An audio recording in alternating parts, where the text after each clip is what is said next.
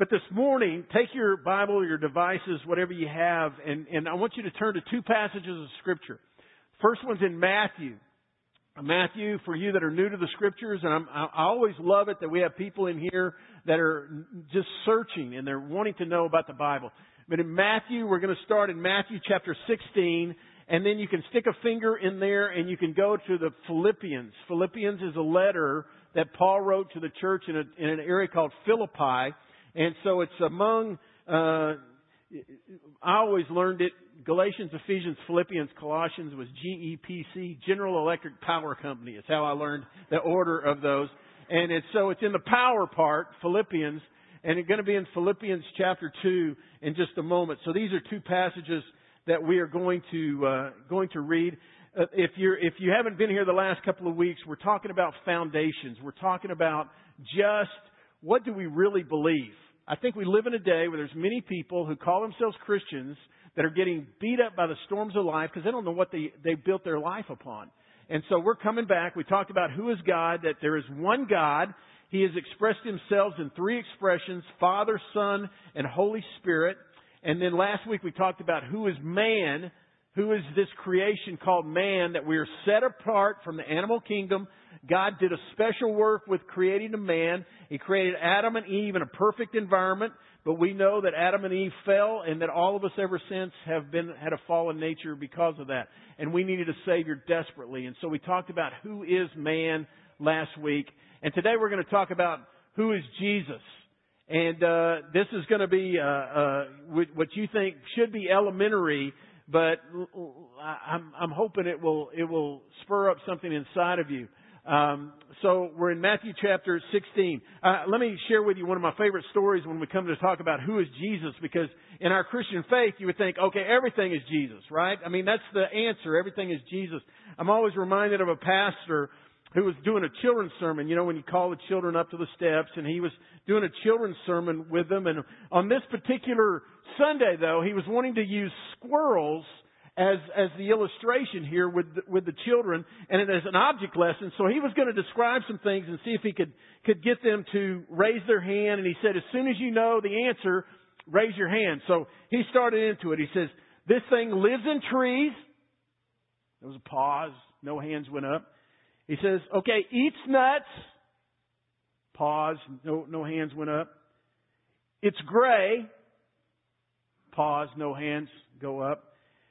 Has a bushy tail. Pause. No hands. Now the kids are looking at each other, but still no one has the guts to raise their hands. And he jumps from branch to branch. Still pause. Chatters and flips his tail. Still pause. Finally, one little boy tentatively raises his hand. He says, okay, well, what's the answer? He said, I know the answer is Jesus, but it sure sounds like a squirrel to me. That's the way we are in church. Every answer is Jesus, but we don't really know. We say Jesus is the answer, but what is the question at that point? So, Matthew chapter 16, and we're going to be beginning in verse 13. And what's about to happen is Jesus' life, at the age of 30, his public ministry started. Here he is into the ministry. It's about to take an incredible turn. His disciples do not know what's coming. Jesus knows that eventually it's going to end with a cross and his death, but his disciples do not. And this is where we are. And they're in a place called Caesarea Philippi, which is in the north of Israel. Very pagan place. It's a place where the pagan god Pan would be worshipped. They also had a temple there to Augustus Caesar. A lot of pagan worship, and this is where Jesus has taken his followers. He didn't take them to Jerusalem to ask this question. He took them to the most pagan, worldly culture place that you could be, and he's going to ask them the question that every man must answer. But here we go in verse 13. When Jesus came to the region of Caesarea Philippi, he asked his disciples, who do people say that the Son of Man is? What's the rumor out there? Who are people saying that I am? And they replied, some say you're John the Baptist. Others say Elijah. Still others, Jeremiah or one of the prophets. And then Jesus speaks again in verse 15. But what about you? I mean, you guys are the closest to me. What about you? Who do you say that I am? And Simon Peter answered, You are the Messiah, the Son of the living God. Now, that doesn't resonate in our English language quite so much, but Messiah is referring to the anointed one of God, the King of all kings, the promised one, the one that in the Old Testament there's 300 plus prophecies to the coming of the Messiah. And what Peter is saying all of a sudden is, listen, you are the Son of God. You are the King of all kings, and that is who you are. You're the anointed one, the exact essence of the living God. And Jesus replied, "Blessed are you, Simon, son of Jonah, for this was not revealed to you by flesh and blood, but by my Father in heaven. And I tell you that you are Peter, and on this rock I will build my church, and the gates of Hades will not overcome it. I will give you the keys of the kingdom of heaven. Whatever you bind on earth will be bound in heaven, and whatever you loose on earth will be loosed in heaven." Then He ordered His disciples not to tell anyone that He was the Messiah. I want to emphasize one thing. Where He says, "You are Peter, and on this rock I will build my church," He is not saying on Simon Peter. He is saying on that profession of faith that you just made, that I am the Son of God, that I am the anointed one. It is that I'm going to build my church. Okay? The church is built on Jesus Christ and Him alone. And that's what He is saying. Now I want you to turn over to Philippians chapter 2. Because the ultimate question to be asked is, who is Jesus? Okay? 7 billion people on the planet. Who is Jesus? What is the question to you? Who is Jesus? And so they answered that question, that He is the exact essence of God. He's the revelation of God to man. He is the anointed one. That's what Peter said, and it's on this that I'm going to build my church. But let's go to Philippians chapter 2, verse 5, because this is where it's going to really head home on us being able to see who is Jesus, what is He like really. And we're going to begin in verse 5. And let me say this before I read it, is that this particular passage, that many scholars and commentarians would say this was probably a New Testament church song that they had done. And remember, their songs would help them to learn their theology and their creeds. Okay? So this is a song that they would sing in the church that would help them to understand who Jesus is. So here it is. In your relationship with one another, have the same mindset as Christ Jesus, or have the same attitude. Okay? No, let this be your heart attitude here. And here's what it is. Verse 6. Who, talking about Jesus, being in the very nature God, did not consider equality with God something to be used to His own advantage. Rather, He made Himself nothing. He emptied Himself by taking the very nature of a servant, being made in human likeness. And being found in appearance as a man, He humbled Himself by becoming obedient to death, even death on a cross. Therefore, God exalted Him to the highest place and gave Him the name that is above every name, that at the name of Jesus every knee should bow, in heaven and on earth and under the earth, and every tongue acknowledge that Jesus Christ is Lord, to the glory of God the Father. And let me just kind of be very blunt and honest with you. There is a day coming where Jesus, His reign will be very evident. His return will be evident. Every knee will bow. Every tongue will confess. Some who have called Him Lord and some who will not call Him Lord till that day, because it will be too late for them. But they will acknowledge Him, okay? I just got to be blunt and honest with you about that. And somebody's going to say, well, Mark, that's kind of mystical, hocus pocus. I believe it's true. I believe Christ will return. And some people will say, well, Mark, when do you think it's going to be? Or do you think everything's aligned? Let me put it this way. I believe Christ could return at any time. I believe the New Testament church lived that He could return at any time. And I think we're called to do the same. And so I believe Christ will return. I'm not looking for some hocus pocus signs. I just believe the sky will crack and He will return. So I just say that bluntly because every knee will bow and every tongue will confess that Jesus is Lord. But let me just talk to you about Jesus for a few minutes, using this passage of Scripture in the Matthew passage. First of all, is this about Jesus Christ. Jesus was fully God. Jesus was fully God. Paul is even talking about it here in Him. He said he did not consider His equality with God something to be maintained, but He emptied Himself. But He was fully God. He had full authority. When He was on this earth, He had full authority. You remember He spoke to the storm and it was still. He spoke to the demons and they went. He spoke to bodies and they were made whole. He was fully God. He had all of the authority of God in Him. So don't be thinking, oh, He was just some mealy mouse, something in the flesh. And He was in the flesh, but He was fully God.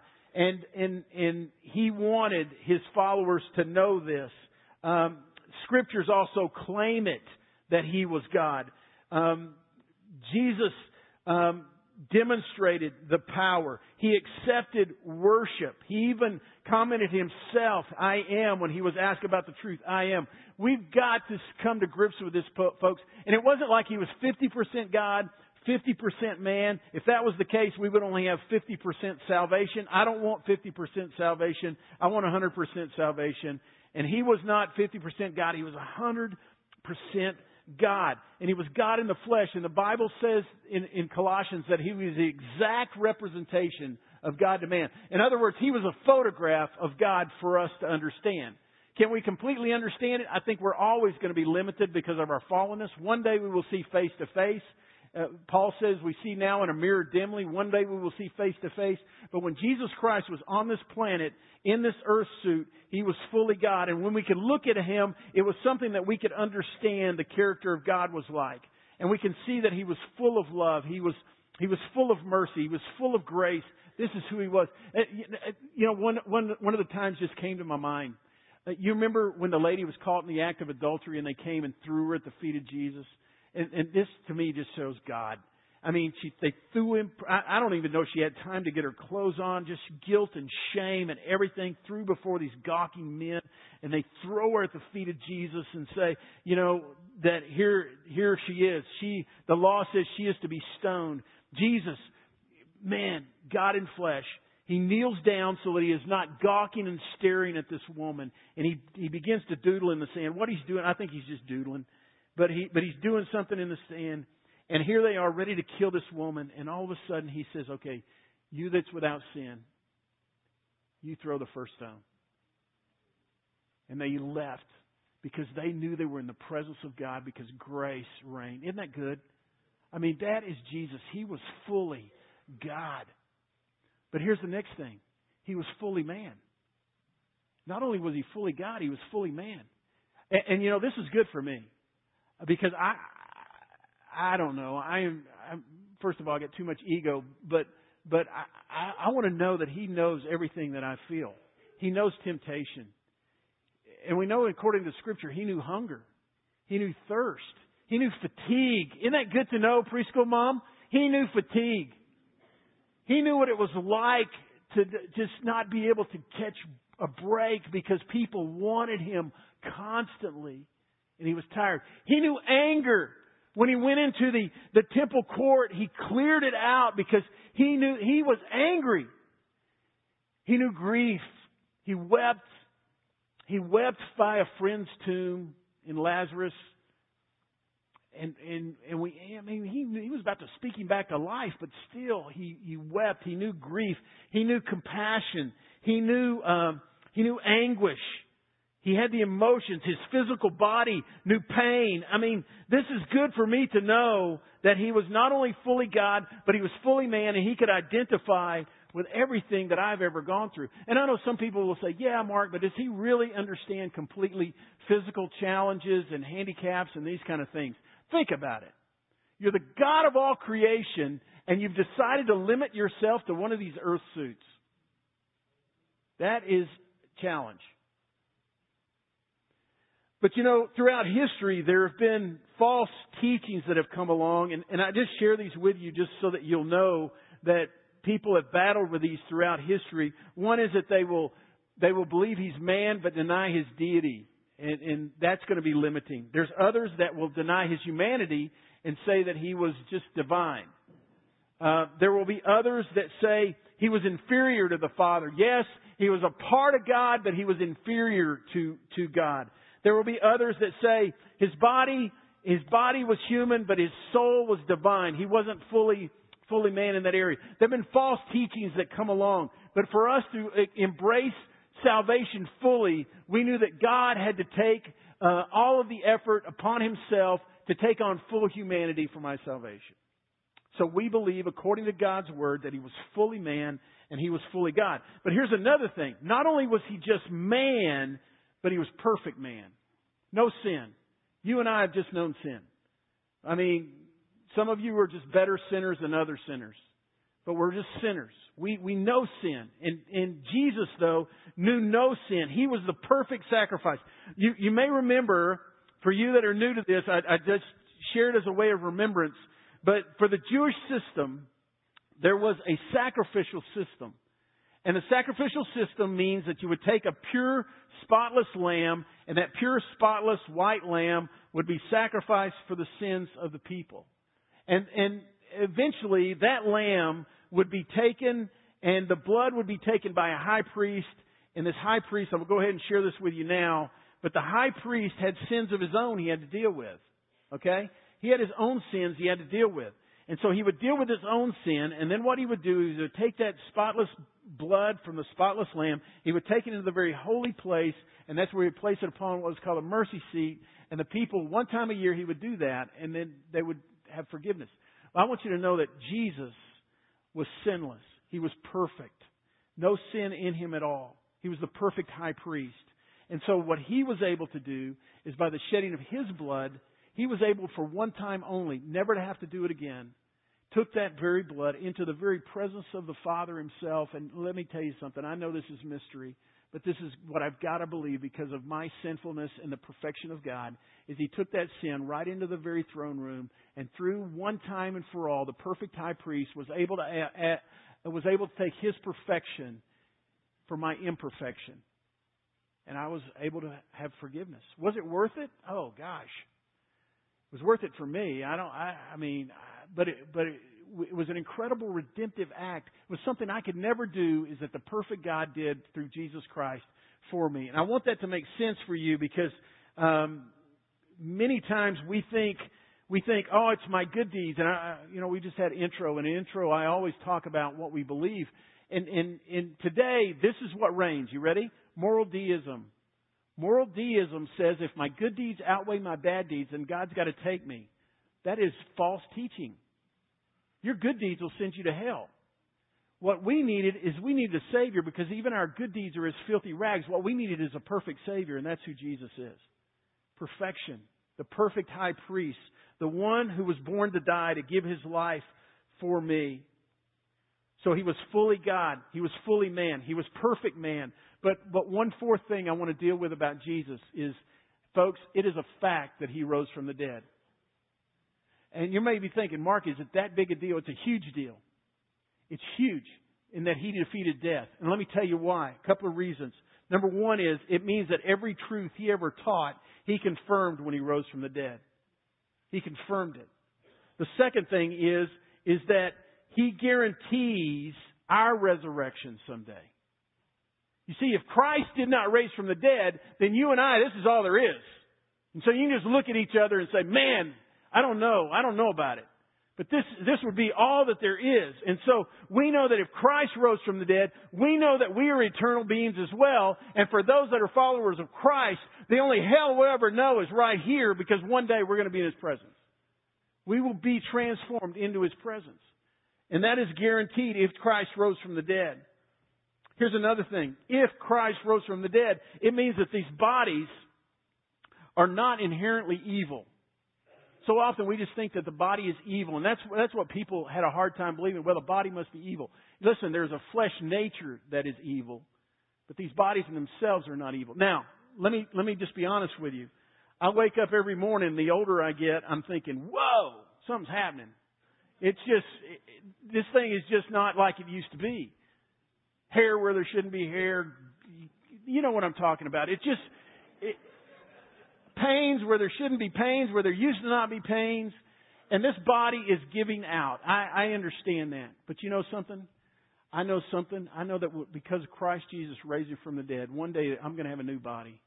And there's going to be something beyond me right now. One more thing about if Christ rose from the dead. And since I believe He did raise from the dead, this is what I believe. I believe if Christ rose from the dead, then that means new life is available for me today. That when I pray for people that need Christ, I am praying, God, through the power of your Holy Spirit, would you do whatever it takes to bring them to you? Because the Bible tells me this, the same Spirit that raised Jesus from the dead lives in me. And you're saying, well, Mark, is it that simple? Listen, I'm telling you, this is what God's Word teaches.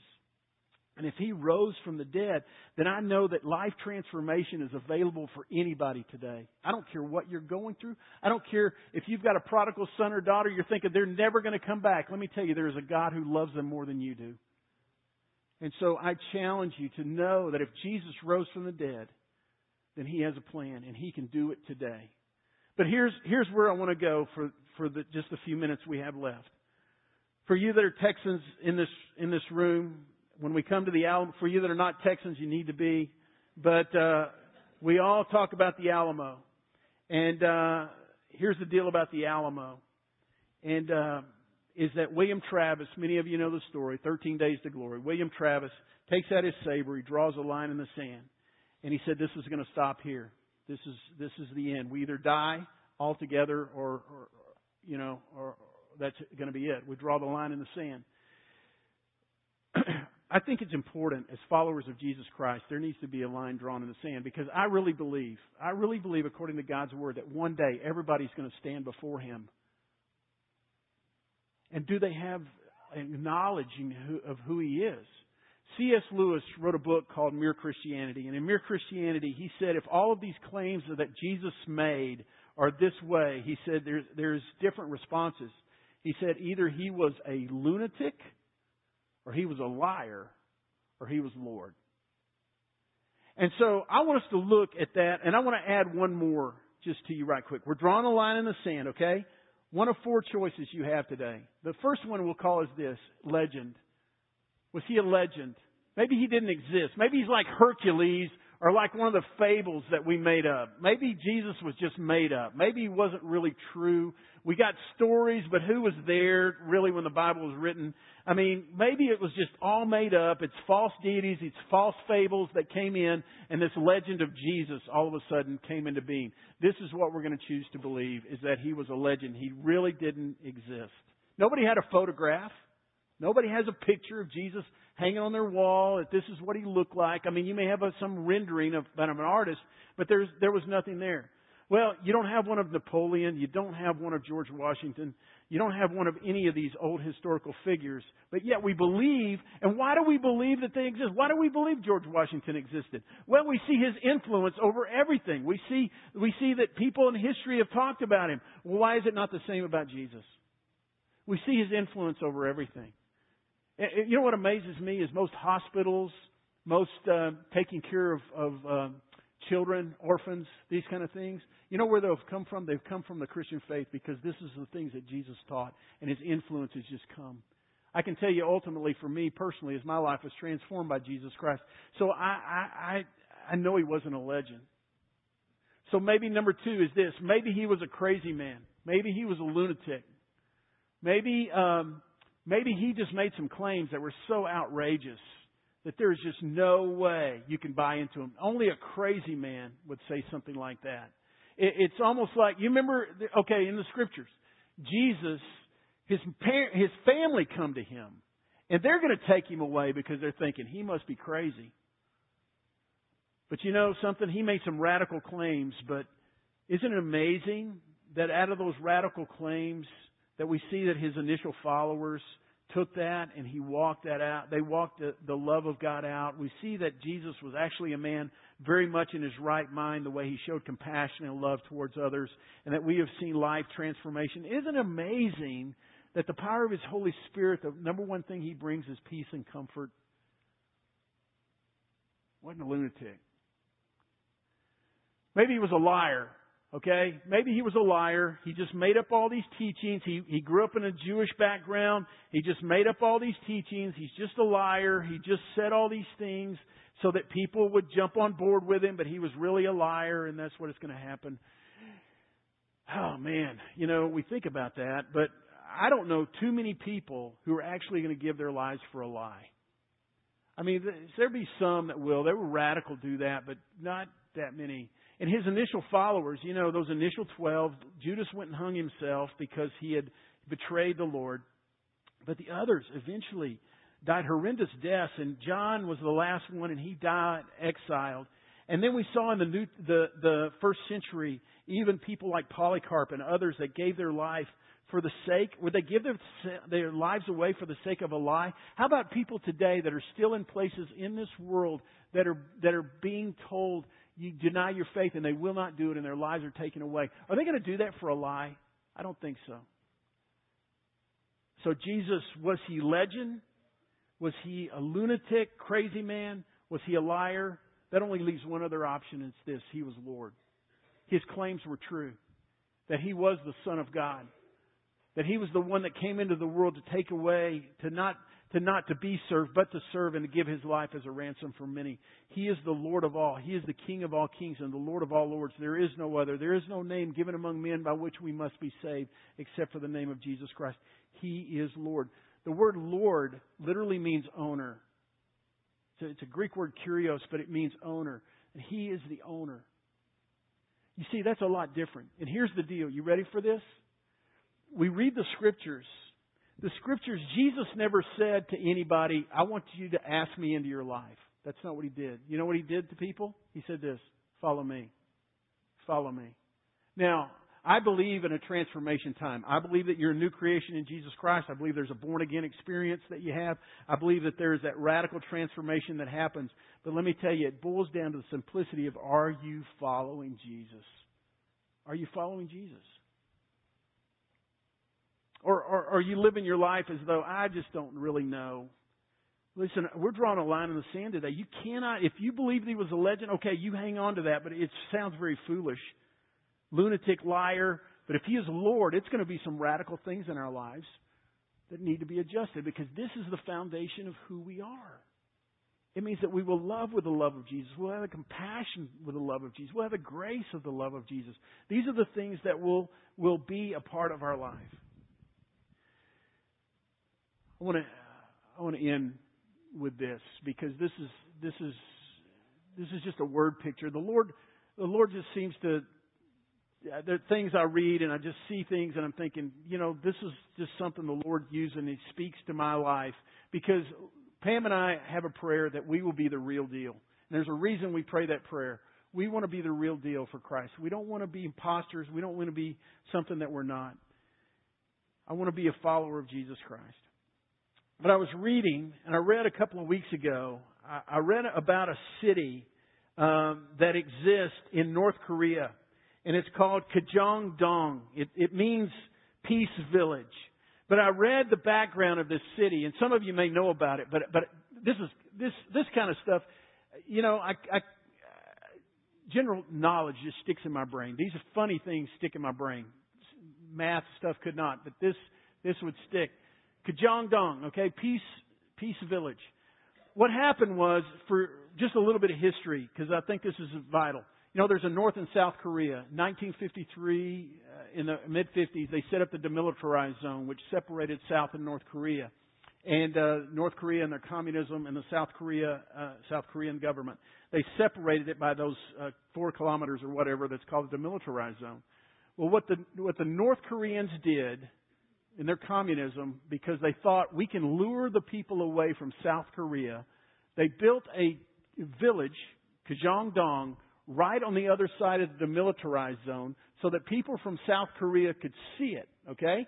It's this village that's been built, multi-story buildings that are there, fields and this kind of stuff that's there, so that they were thinking if people from South Korea would look over there and see it, then they would want to defect and come into North Korea, and that they would just do that and take them over. It was a propaganda. And the other thing they would do is they would blare from Kajong-dong over the speakers.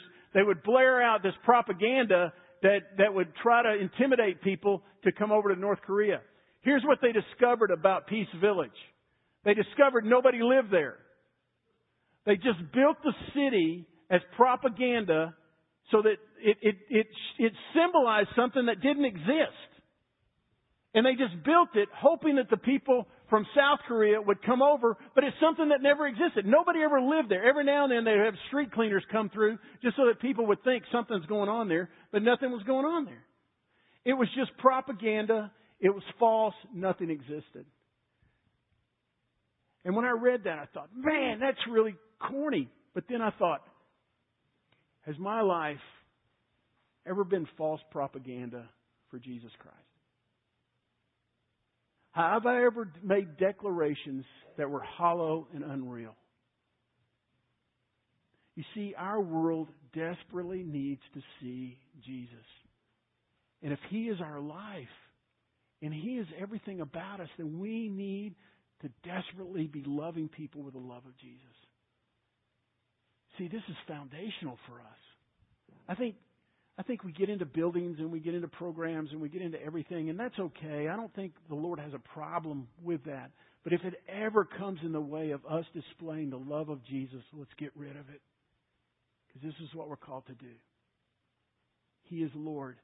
And listen, one day every knee will bow, every tongue will confess that Jesus Christ is Lord to the glory of God the Father. It scares me that it will be too late for some. What about you? Let's pray.